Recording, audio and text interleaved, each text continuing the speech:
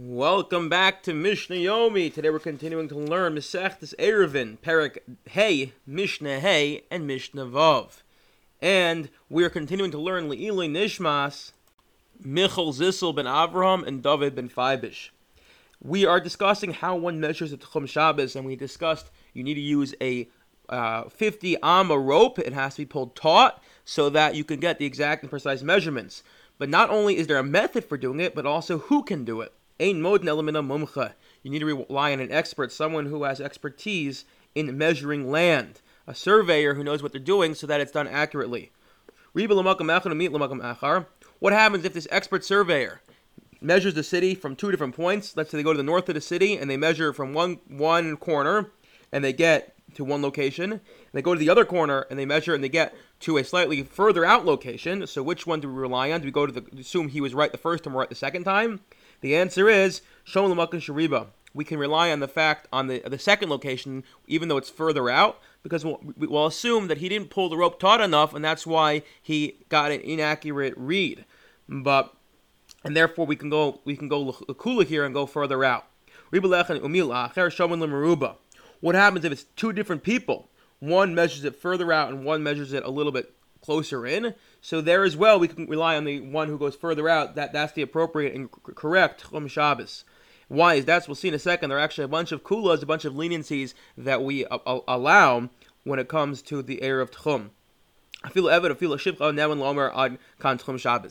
Although normally we don't rely on the testimony of an Eved or a maidservant, Eved Knani. When it comes to the Tchum Shabbos, we do rely on them to say that I know this here is the Tchum Shabbos. This is the 2,000 border, the 2,000 amma border boundary. Why is that? Because ultimately Tchum Shabbos, at least in its manifestation of 2,000 amos, is only D'Rabbanan, and therefore we can go L'Kula. We can mean lenient. Okay, that is all on Tchum Shabbos. Now we're going to take a break for a moment to discuss a different halacha.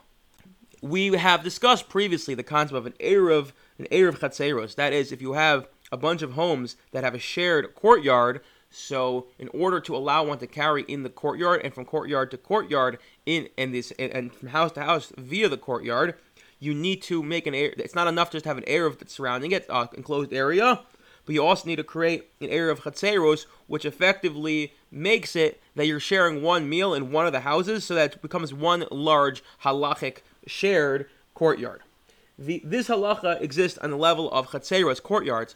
There is an additional level, and that is, what if you have shared mavois? That is alleyways. That's multiple courtyards, and in each courtyard you have multiple homes. So multiple homes share a courtyard. Then multiple courtyards, made up of multiple homes each, share an alleyway. So if you look at a city, a city's really a lot of shared alleyways and side roads, etc.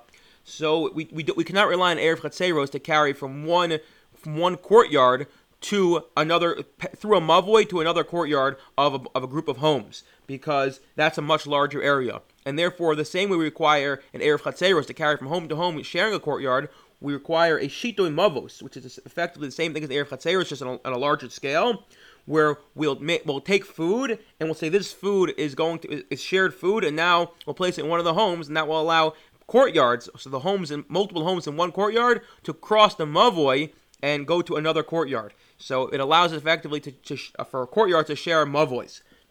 This is the halacha.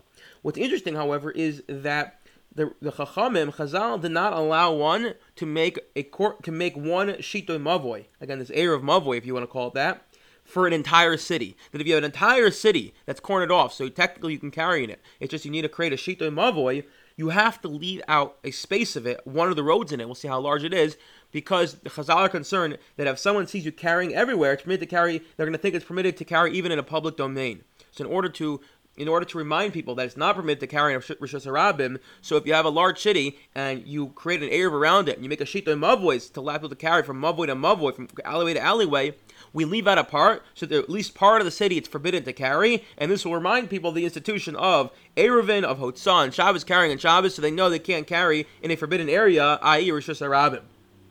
That being said, the Mishnah opens with a dispensation, or a place where this idea of leaving out an area from the Erev does not apply.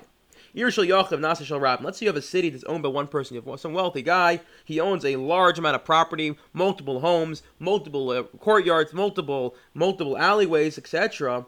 And then he diversifies and he divides it up and he sells it to multiple different people. So now what was once owned by one person becomes owned by many.